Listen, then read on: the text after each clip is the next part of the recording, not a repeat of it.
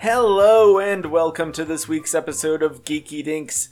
This week we're talking about the Sanderson sisters because Hocus Pocus 2 is coming out today.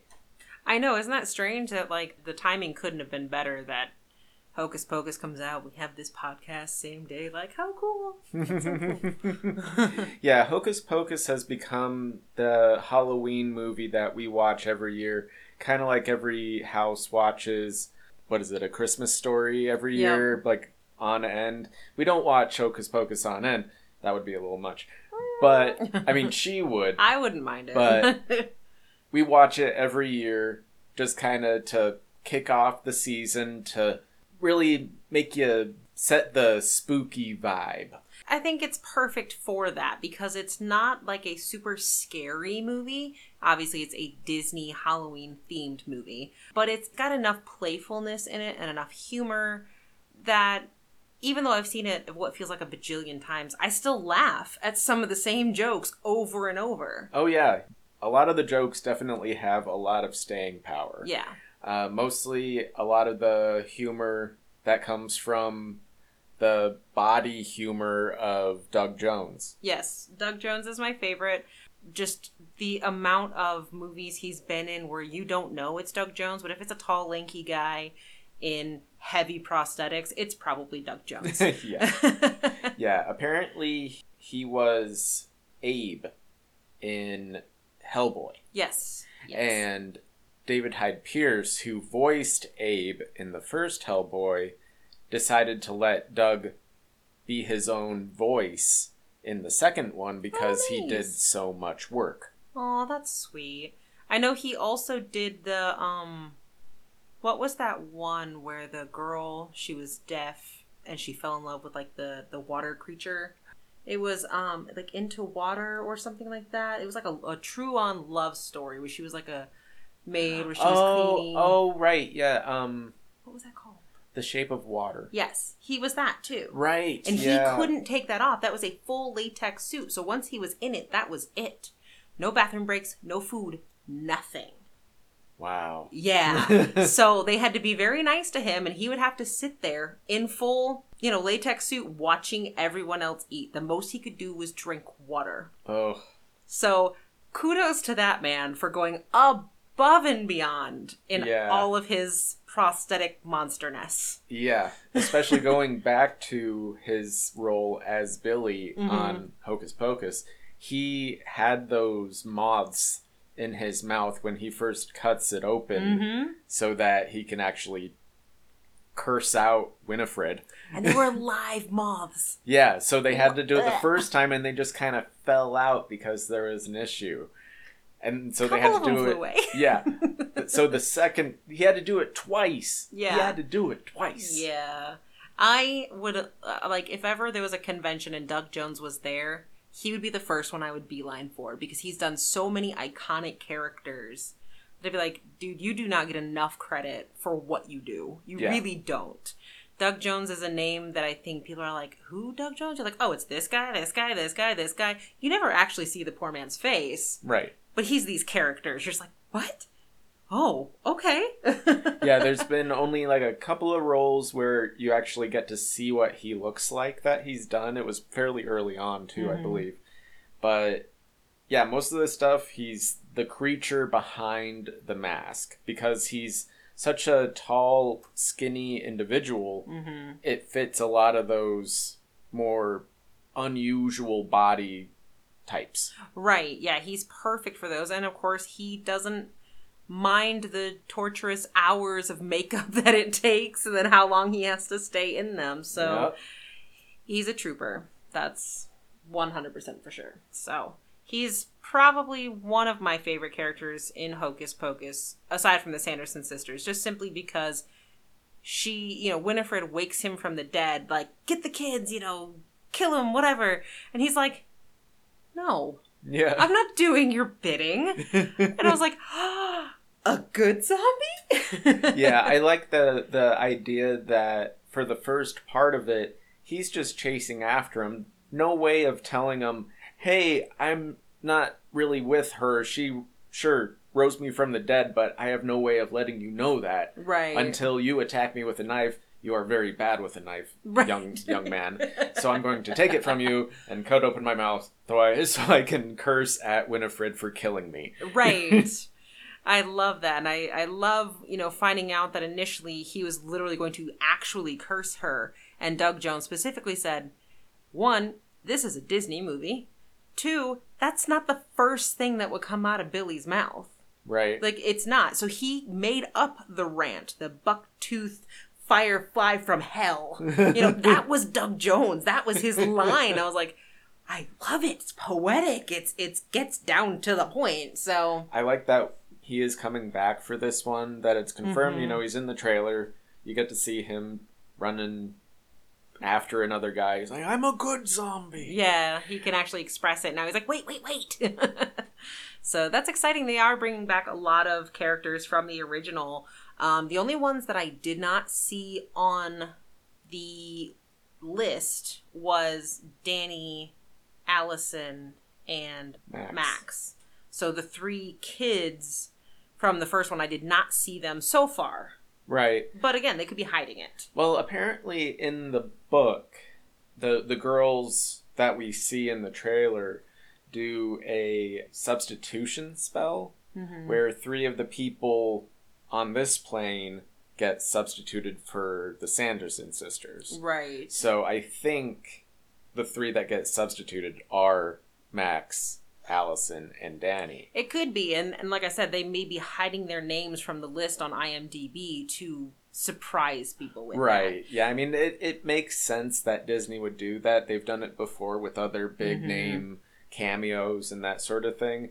So I'm not going to be surprised if I see them in this movie. Right.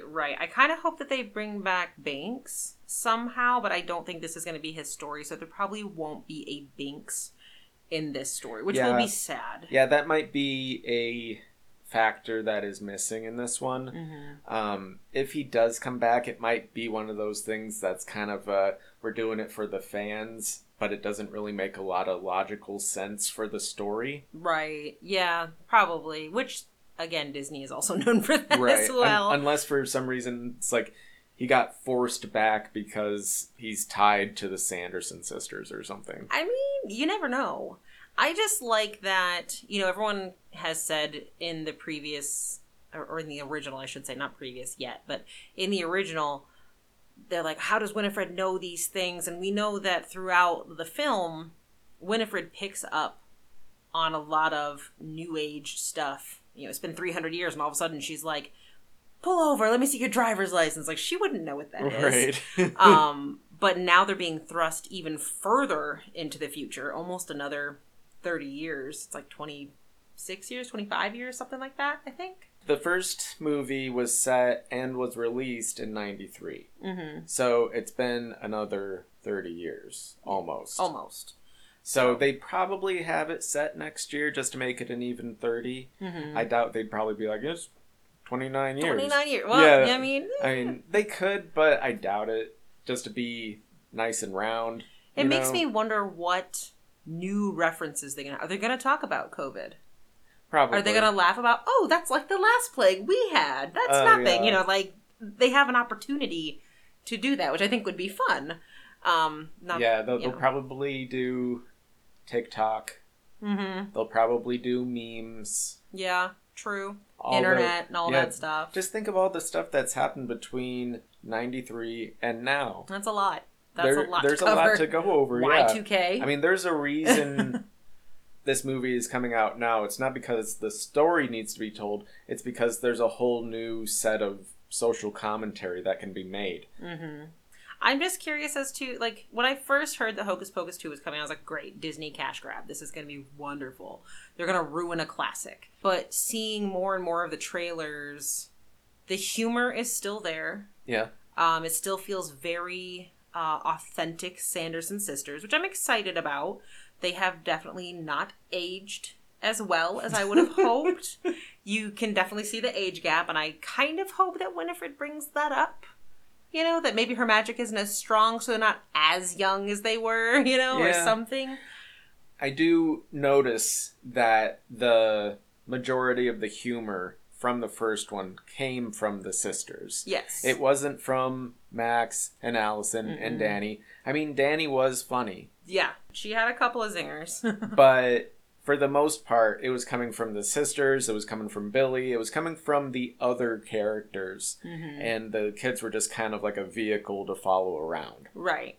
So this time, I don't know if the girls are going to be as integral to the story, kind of like the kids were in the original, or if they'll actually be able to hold their own against the others and actually have some memorable lines and stuff like that. Yeah, that would actually be really nice. I mean, I know Max, like we talked about this when we watched it, it was kind of smooth, like, you know, hey, let's meet the broads and light this candle.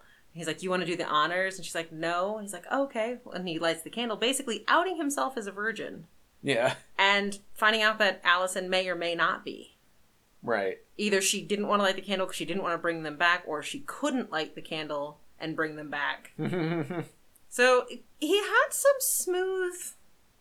Yeah, I guess... Some smooth lines. I guess if I was Allison and I wasn't a virgin, I'd be like, sure. Light it, because then it won't do anything. Right. Be like, oh, it's not even real. I do like that Max was trying to be smooth about his asking about Allison's status. But he did kind of run the gambit when we first meet him as far as personality types go. Like at the very beginning, he has a very, I always say, Dennis Leary feel. Okay, yeah. Just because he's talking about the Sanderson sisters, about how Halloween is invented by the candy companies, that sort of thing. And it sounds very Dennis Leary rant. Yeah, I think he even has one like that. Stand up somewhere. But later on, as it goes on, he definitely cools it out a bit. Well, he's new and he's got to play it cool because, you know, he's Hollywood, you know, so he's got to kind of play up that I'm from California, now I'm in Salem, Massachusetts, so... That's true.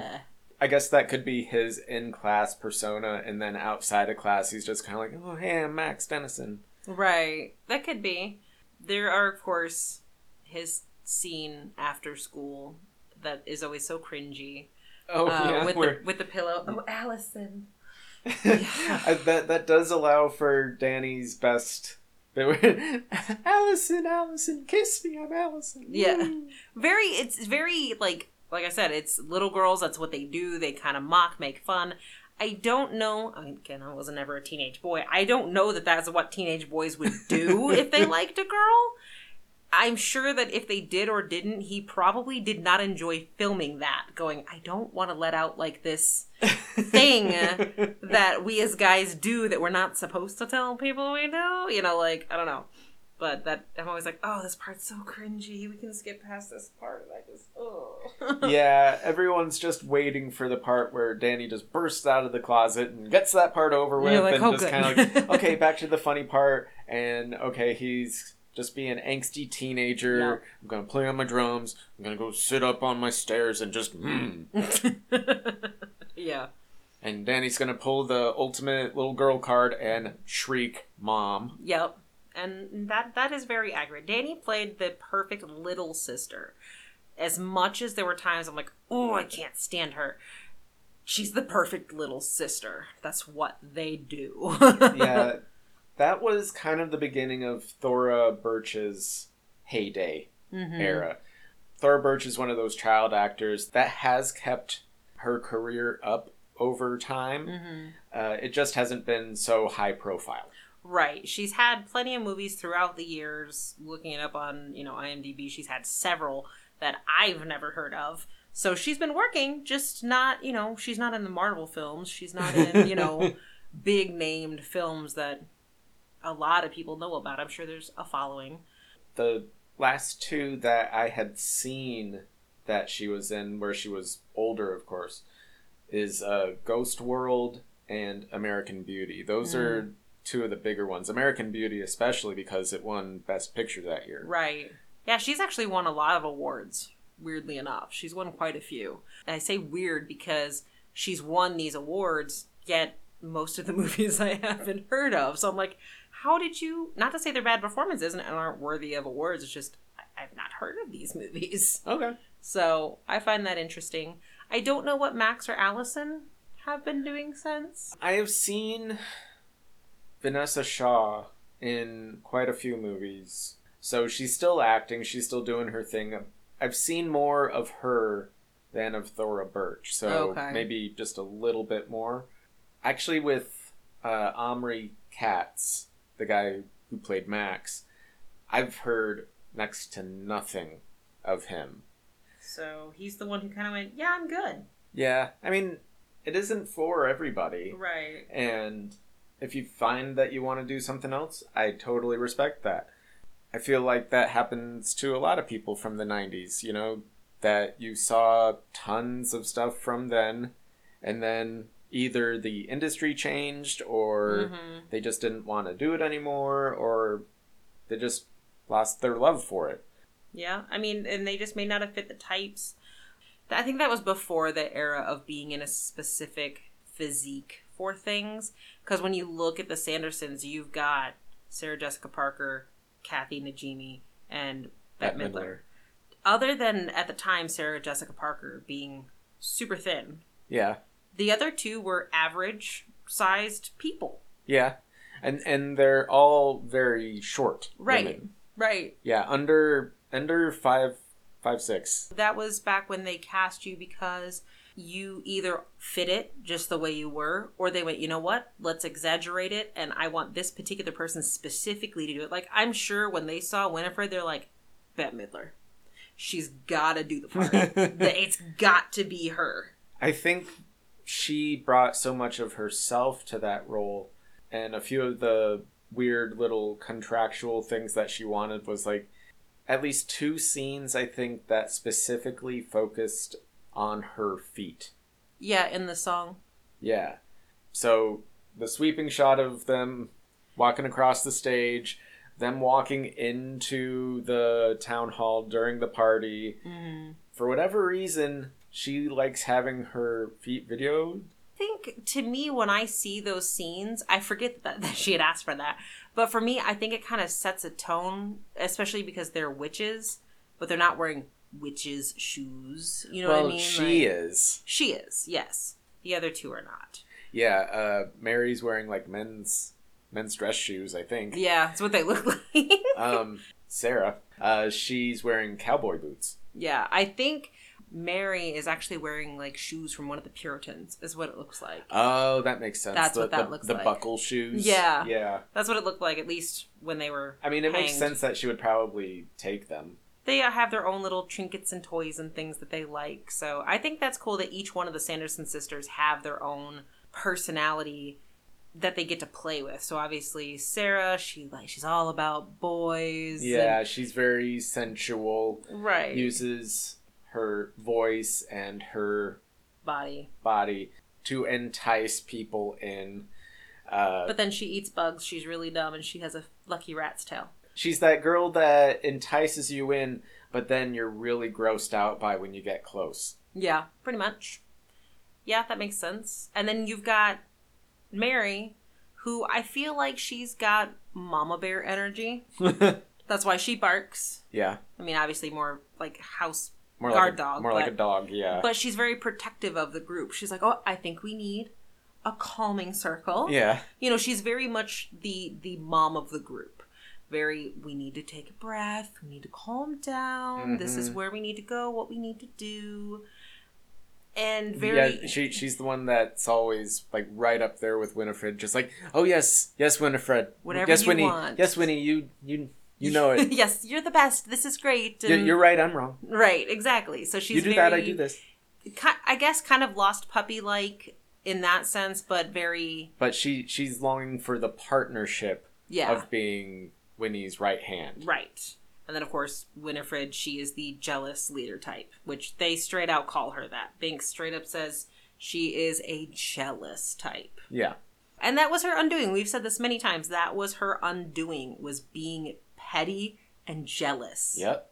And you actually brought it up last time we watched it, that Danny might have done what she did on purpose to keep Winifred from going after the other kids that were right there. Right, yeah, she called Winifred ugly and, the ugliest thing on the earth so that she could make Winifred petty towards her. Yeah, fixate on her. Right, she's like, she's gonna be first to die. And it's like, I think that's what Danny wanted. Yeah, as long as I can get out of here, and I believe that Max will get me out of here, that you'll come after me instead of going after these other kids or the two that you have in a cage. Right. Yeah, she had 2 young teenage boys at their disposal. Once they had the book, they could have made the potion right then and there, lived forever, and then went after Danny. But they didn't. So then Sarah summoned all the kids of Salem, and there were literally 15 to 20 kids at their door at that moment. But Winifred said, no, this little brat goes first. And it all went downhill from there. Yeah, pretty much. It's one of those ones where you're just like seeing it happen and you're just kind of like, well, now you're lost. Yep. That was the specific moment where you lost. You could have won this whole thing right then. But no, you had to go after the girl. Right, exactly. And I think I enjoy the fact, looking back over the many times we've seen the show, to see different things from here and there, like how people act behind the scenes. So like, when you first watch it the first couple times, you're always focused on the person who's talking. But as I've learned from watching movies, I like to see what other people are doing, reacting to those moments. So like I said, when they see the road, you see Winifred and Mary look at each other and push Sarah in. So like, if it's a black river, she's going to go first. Right. And they're like, oh, all right. Yeah, the facial features and the nonverbal acting of the other sisters as the other is talking is perfect. Oh, like when they found the bus. Yes. And we finally saw what Sarah was doing. She was just in awe of this bus. And she's like, a bus. I think she was looking at the bus boy. Well, probably. But I just love that she was just wide-eyed and staring the whole time. And she just mouths the word, a bus. Yeah. Really. I've never seen that before. And it was so funny. Yeah, the more subtle performances are not to be overlooked in Hocus Pocus. It is one of the more overt sort of Halloween movies just because of the witchy campiness of it. Yeah. My absolute favorite part of it is the number at the adult Halloween party. Yeah, I mean, 1, Bette Midler's a great singer. 2, it is a super catchy song. The I Put a Spell on You, And then the way it starts off real slow, where she's just kind of like rhythmically saying her lines. Right. You're like, okay, I'm in. I'm listening. What? I just like how she turned it on him, that he's trying to tell everyone, they're here. They're right here. They're trying to kill your kids. And she's like, right, they know all about this. They're not expecting it to be real, of course. Right, because this is a night of frolic. Yeah, I'm going to entertain them, but also put a spell on them so that they'll stay here the whole time. And I don't think she was doing this strategically. I think this was more of a spiteful thing. Yeah. But strategically, it worked out really well that no one was home to stop the kids from coming out when Sarah sung her song. Right. And lured them all out. So they're able to just wander down the street without being noticed by anyone driving around. Because nobody's driving around. Right. Yeah. So everyone's at the place or they're already asleep. Which also plays into the fact, and I've always wondered what parent would let their child sleep in their pumpkin mask. That one kid that has that pumpkin mask, I'm like, that kid could suffocate to death in his sleep. I'm like, you make a good point. The parents weren't home. Yeah. So he was like, cool, I'm going to sleep in my pumpkin mask. Like, it didn't even dawn on me. I'm like, oh, I mean, the kid was sense. probably running around all hyped up on candy and then just crashed just with the pumpkin mask thing on. Yeah. Because, my brain was still trying to figure out, like, who does that? Like, I don't have kids, but I still know that sleeping in a full face mask like that seems like a really bad idea. a really bad idea. Yeah. But I guess if no parents are home, kids will do what they want to do. Much like Max and Allison decided to take a nap on the stairs. Probably the least controversial position they probably could have slept in. True. Just because Danny was in the bed with Binks, and they're in a very strange position up on the stairs, partially covered. That's when I realized the whole show was unrealistic because they woke up from sleeping on the stairs for more than a half an hour, and neither one of them woke up with back pain. That's when you knew it was unrealistic. Yes, that's when I knew it was. Not the witches and the green lightning and... No. No, it was the sleeping on the stairs and not waking up with back pain. Even at their young age. Yeah, this was one of those early Disney live-action movies that was trying to explore the live-action realm more. Just before then, they hadn't had a lot of success. Most of it had been animation-related. A lot of the live-action movies for Disney were straight to Disney Channel. Okay. I'm assuming they had some stuff, but as far as big movies, not really the live-action people kind of thing. Disney animation was the thing. Yeah, and they were already trying to kick off Pixar. Right. Which was, it was briefly its own thing, but was quickly enveloped into Disney. Yeah, but at least they got to keep their names. So it's Disney Pixar, like a Disney Pixar collaboration. Right. Which is what Merida is. So that's, Yeah. kind of nice. But yeah, I think that's it. I don't think I ever really thought about that most of Disney movies back then in the early 90s were all animation. It was all your Disney princesses. Yeah. Yeah, I mean, that's where Disney started, was with Right. animation. And in the 90s, I believe, was when they started doing more live-action stuff. They had done live-action before that, and I believe Hocus Pocus was just the start of them doing it more. I think so, yeah. And because it went over so well, even though if you look at IMDb, I don't know what Rotten Tomatoes says, but if you look at IMDb, Hocus Pocus is only rated a 6 out of 10. Yeah, I can see that. I mean, when you really look at it at a movie standpoint, yes. But there's so many good parts to it, I think it fits the cult classic. Yeah, I believe it falls into cult classic status. I just also find us, when we're watching it, I'm at least treating it more like a Mystery Science Theater thing. Like, I'm commenting on it a lot more than I normally do movies. I usually leave them alone. I usually just enjoy them, or I stay quiet and I'm on my phone while it plays. Right. I very rarely make the snarky comment about how bad the dialogue is, or why they're doing that, or the fact that the place where they're frolicking is also the fountain from Friends. Well, and I think that's the other really cool part about Hocus Pocus in general, is there's so many trivia facts. So that, for example, that is the same fountain that after they burn the Sanderson sisters in the kiln at school, that is the same fountain that they use in the title screen of Friends. And then the dress that Allison wears, that's the same dress, her Halloween dress, that's the same dress that gets worn in Pirates by Elizabeth. There's like other, I'm trying to think of some of the other ones, but there are so many other just like teeny tiny little tidbits that get filled in that you're just like, this is a trivia movie at this point. Like, what? Yeah, we've seen how much this movie means to other people just by how many times we've seen people cosplay as this at other conventions.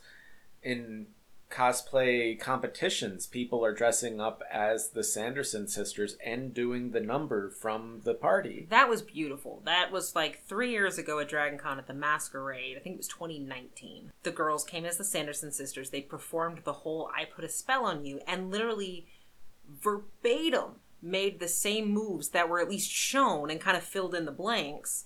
But they had, Mary and Sarah in the background being the backup singers, and Winifred was doing her dancing, and they did the whole number, and it was just like, I don't even know what to say. Like, it was so well done. Yeah, I love it. The attention to detail is really something to be noted. The group that's doing the Sanderson sisters right now on TikTok, the girl that has Winifred down pat.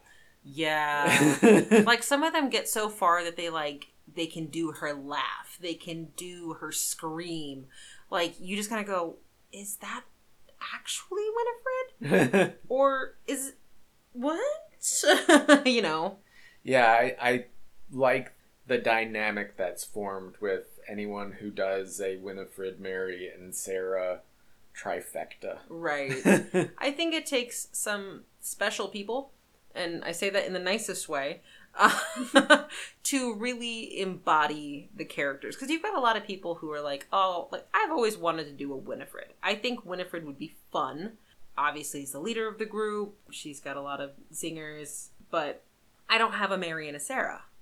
So for me to do it would just be just Winifred. Right. Which doesn't have the same effect as if you have all three. And then if you have all three and Billy, that's even more so. And then, you know, and it just keeps, the bigger the ensemble you have, the greater presence that you can bring. And I think it's easier to stay in character, too, when you do that. Yeah. And you're like, I've got other people. When we went to the aquarium, yes, the Sanderson sisters ran into me and they stole my lightsabers. What a weird statement. But it happened. It's true. That was like the best moment for me, because I was like, one, I love the Sanderson sisters. You can have my lightsaber. It's fine, but I will need that back. I think that was the same group that performed? Yeah, that performed. Yeah. There was a lot of Sanderson sisters at DragonCon this year, clearly because of the new movie coming out, obviously. Right. I'm a little sad that it's coming straight to Disney Plus, because I feel like Disney's doing this a lot, straight to streaming, with some really good movies. Yeah, I feel like this might be one of their things that is a Disney Plus push, that they want more subscribers, so they're doing things more that are exclusive to Disney Plus. It's also a budgetary thing, I think, that it costs to distribute That's true. films to theaters. That's true. I don't know if they have any sort of personal vendetta against theaters, but I imagine it saves them money by not distributing. That makes sense. So that they just have these servers that they can just put money into and have a streaming service that just is basically flip a switch and turn it on, and going, there you go. going a far more digital route than right. I'm sure a lot of people would like, that prefer the more traditional go to the theater, see the movie, enjoy the experience sort of thing. I miss getting that experience. Yeah. Like the other night we watched Pinocchio. Mm-hmm. I was sad that we couldn't see that in theaters. In theaters, I think that would have been amazing. Yeah. I think that would have been really, really good. And there's a lot that Disney's been doing like that. I get the Disney Plus shows. Cool. TV shows, clearly, that's fine. But they've got so many Disney movies now that are coming to streaming. It misses out on that opportunity to enjoy it. So yeah, there is definitely that like full encapsulated feeling of being in the movie that you kind of miss when you stream at home. Not that it's bad. It's just different. But at the same time, movies are expensive. Yeah. Movie theaters are expensive. Yeah. So I get it. And like you said, it probably does save them money, and it probably helps.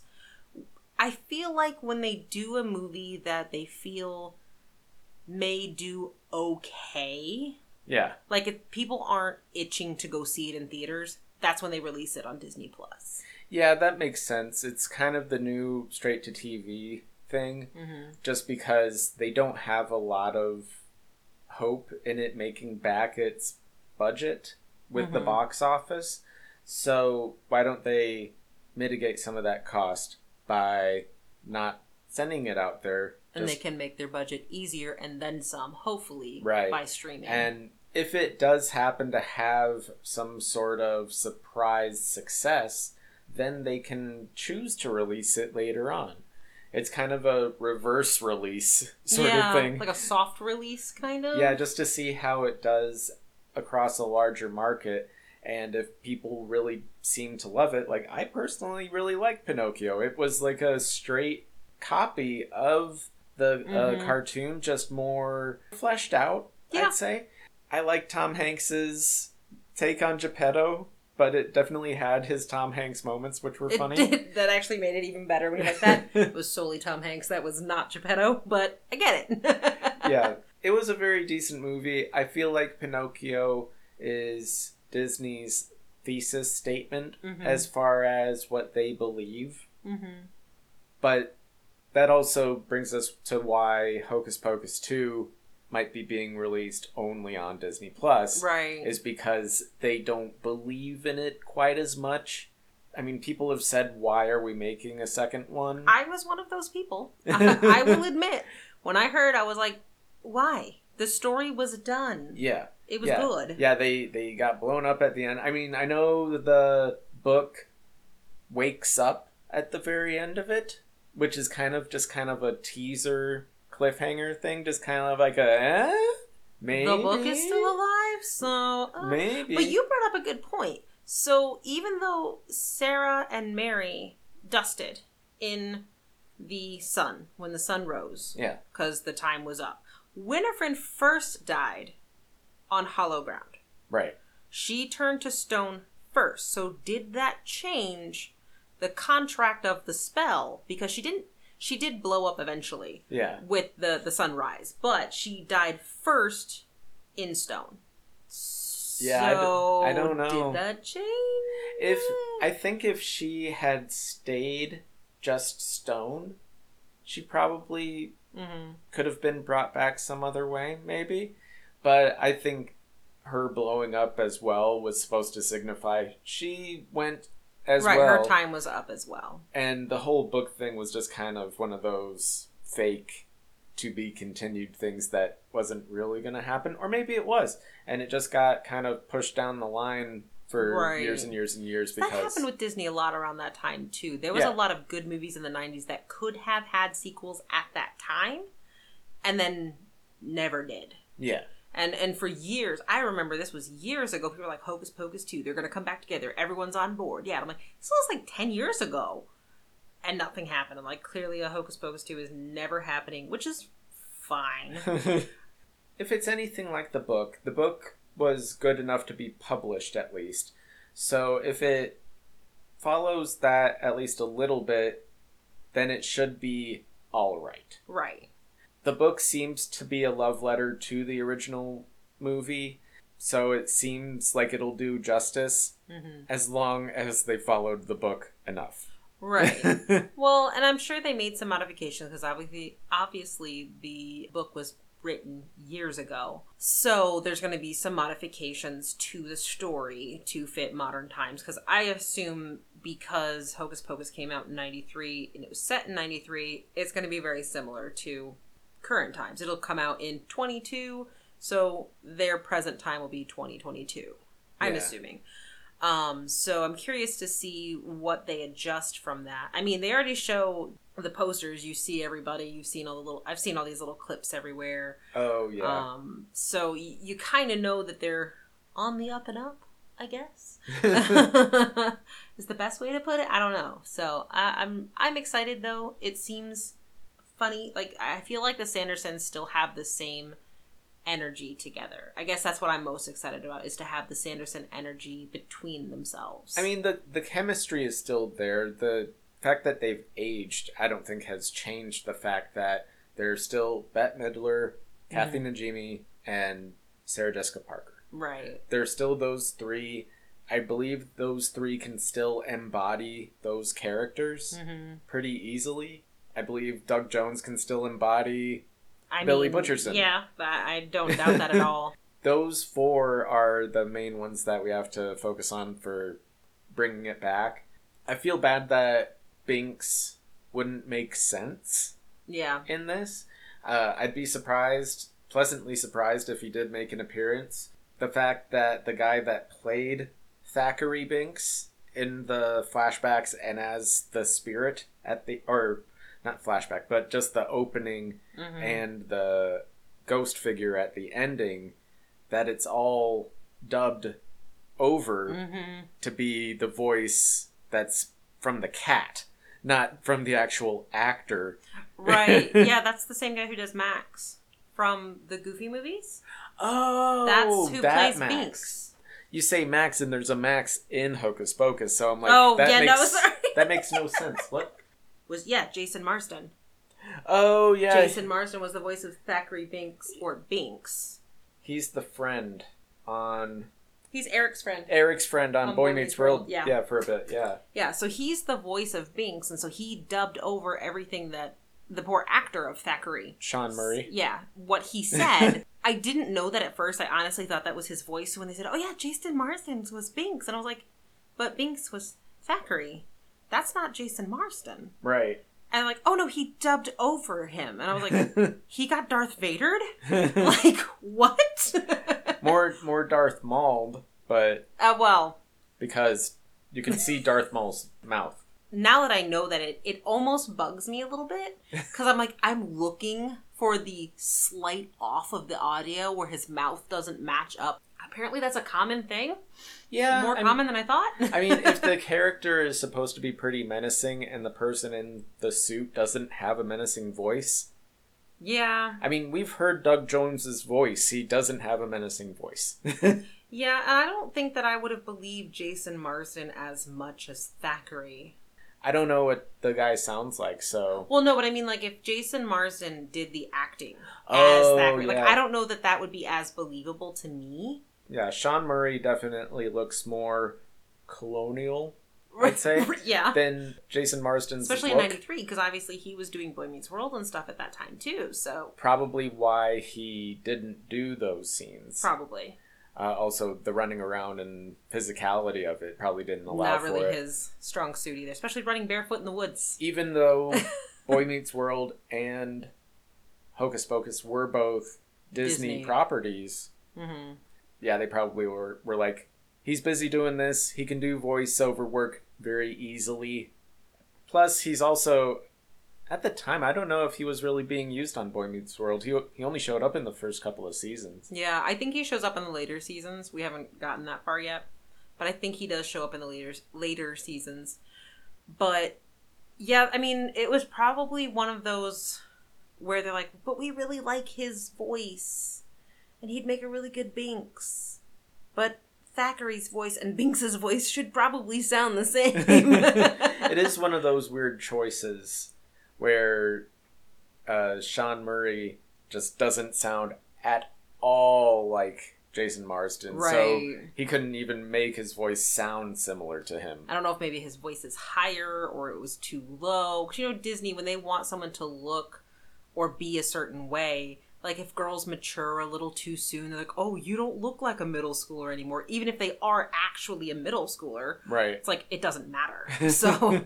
They're very particular about how they want things to look and to sound. So they're like, your voice is either too high or too low. It's not really going to play into this well. But we know someone who does, so you do this, we'll dub it over. It's fine. Yeah. I am impressed, though, that they were able to match it up because you really can't see the difference. Like I said, if I didn't know that behind-the-scenes kind of thing, I don't know that I would have noticed, ever.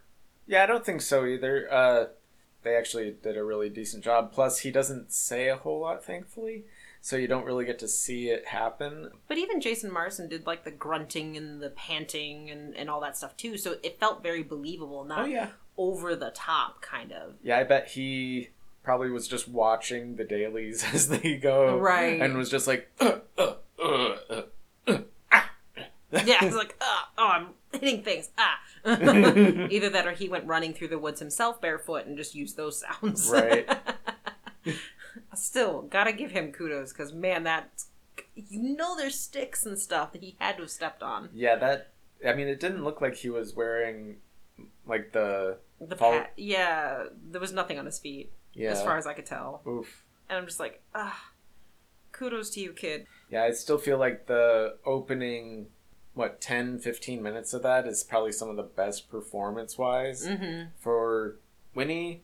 Sarah and Mary during that whole scene are in their perfect element, doing their thing, just because Winnie's doing her stuff, Mary's helping her, and Sarah's dancing in the back idiotically. Right. I think my favorite is when the Puritans come knocking on the door, And they're like, we're not doing anything. We're just little spinster ladies. And then here's having Sarah. a quiet evening at home. Sucking the lives out of children. And then Winnie just reaches out and chokes her. It's things like that I love, because you know that if you were a trio and you had that third person that did that, you'd just be like, I'm going to kill you. Off. Yeah, their whole reaction to present day and... Well, the things that they notice and then the things that they totally just kind of gloss over are pretty wide. Like, when they first get there, first she thinks that she left the cauldron fire on, even though it's been 300 years, even though they don't know that yet. They don't know that yet, but yes. But also, the fact that Winnie goes right up to her book, and it's encased in glass, and she doesn't even... Doesn't phase her. Yeah, it doesn't mention... And she just taps the glass, like... Why would it be under glass? She didn't leave it under glass.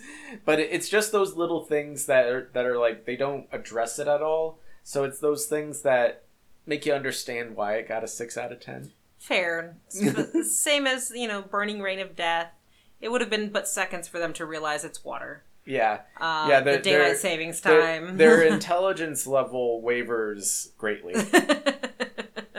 I think they're there for the theatrics, so once they're committed to something, they go all in.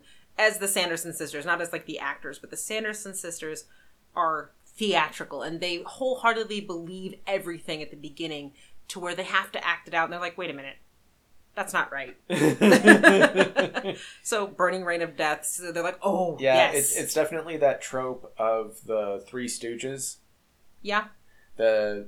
Larry, Curly, and Moe thing. Like, Winifred is definitely Moe. Right. Sarah is Curly. Yeah, Sarah is Curly, and Mary is Larry. Makes sense. There we go. Makes sense. But the fact that this trope has carried so long, and it carries across gender and timeline and genre, just all these different story types, they always still have these three... That you have the leader, you have the semi-smart one, and you have the dumb one. Yeah. Who sometimes has that line or addition to a sentence that is actually smart. When she came out and she said, dead man's toes. Right. It's like, no, she was right. It was dead man's toes. Yeah. But you can't ever believe her. There's generally that thing, Baby's Day Out, those three guys, the three hyenas from Lion King. From Lion King, yeah. That's true. Like, you can look at all these different stories. They have these three characters, and they fill those three roles, and they're absolutely perfect. And I feel like Winnie, Sarah, and Mary are probably in the top 3 of best representations of that role. I would agree. I think they do a very good job, especially because not only do they take on the Three Stooges role, but they do it as witches. So it's incorporating the witchcraft element into those 3 roles, and they blend them so well. It's not like, hey, we're witches one moment and then we're Three Stooges the next. Right. It's literally they're moving together simultaneously as the two, which is really great. They do that so well. Like, why would they just walk into a kiln and then come out knowing how to speak French? Yeah. And why are they chasing a voice they've never heard? They pick up on things very quickly, but they follow them a bit too long. Yeah, true. So they follow they're very much like cats, where they follow a laser pointer in a direction that you send it. Yeah. And they'll just follow it until they run into the wall. It's like the Wile E. Coyote versus the Roadrunner sort of thing. True. They just get fixated on something so quickly that they just follow it before they even know what they're following. Yeah. I mean, I feel like they're the cats that would follow a laser pointer up a wall and climb up the wall, and then when they look down, they go, oh, and fall. Yeah. Like, oh, this was wrong. And then immediately. But I think Hocus Pocus has some of the best quotable lines of any movie. Oh, absolutely. I feel like, I know we've seen the movie a lot, so I could probably rehearse the whole thing from memory. But even still, there are so many lines of the Sanderson sisters from the beginning, the middle, the end that are just easily quotable and usable in everyday life. Oh, absolutely. I mean, we have the one on the doormat. That's the Oh, look, a glorious morning. Makes me sick. But yeah, there's so much, mostly that Winnie says. Yeah, but it's true. It's also Sarah and Mary as well. Not many of the others, but they all have their parts. Right. I know there's a lot of quotable moments, and they're all very fun. I mean, obviously, I love Winifred, like her, we're doomed. Oh, Feel yeah. the icy prickle. Yeah, on my neck. the theatricality of their dialogue is very funny. It definitely puts this handedly in the comedy section of the less scary side of Halloween. Right. Which I feel like Halloween has two very distinctive sides, which coming next week... We'll discuss one of those two sides. We're going to start before the sun gets too far down. We're going to talk about the time when the kids are still up and they're trick-or-treating and they're having fun and they're all hyped up on sugar and watching the family-friendly part of Halloween. The not-so-scary Halloween party part of Disney. Right. And I think a part of a lot of...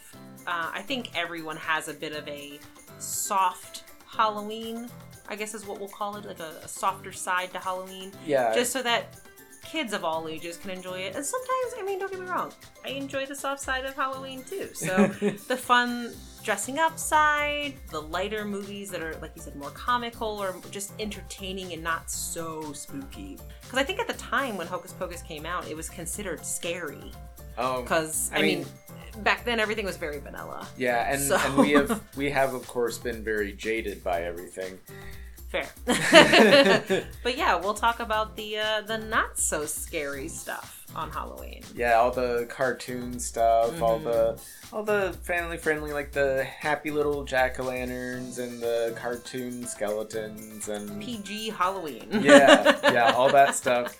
We'll take care of that next week. The week after that, we'll get a little bit darker. We'll talk about the slashers. And... So what you're saying is next week is the Marvel Halloween, and then we're going full DC Halloween. I mean, it's kind of like the part of Simpsons Treehouse of Horror that goes from like the family-friendly, oh ha ha ha, to the part, oh everyone's getting killed part. Yeah, that's the progression we're gonna take. I like that. Yeah. So tune in over the next couple of weeks for the not so scary part, and then the run everyone's getting killed part. Yeah, we're gonna start happy first though. That'll be next week. Yeah. But we are Geeky Dinks.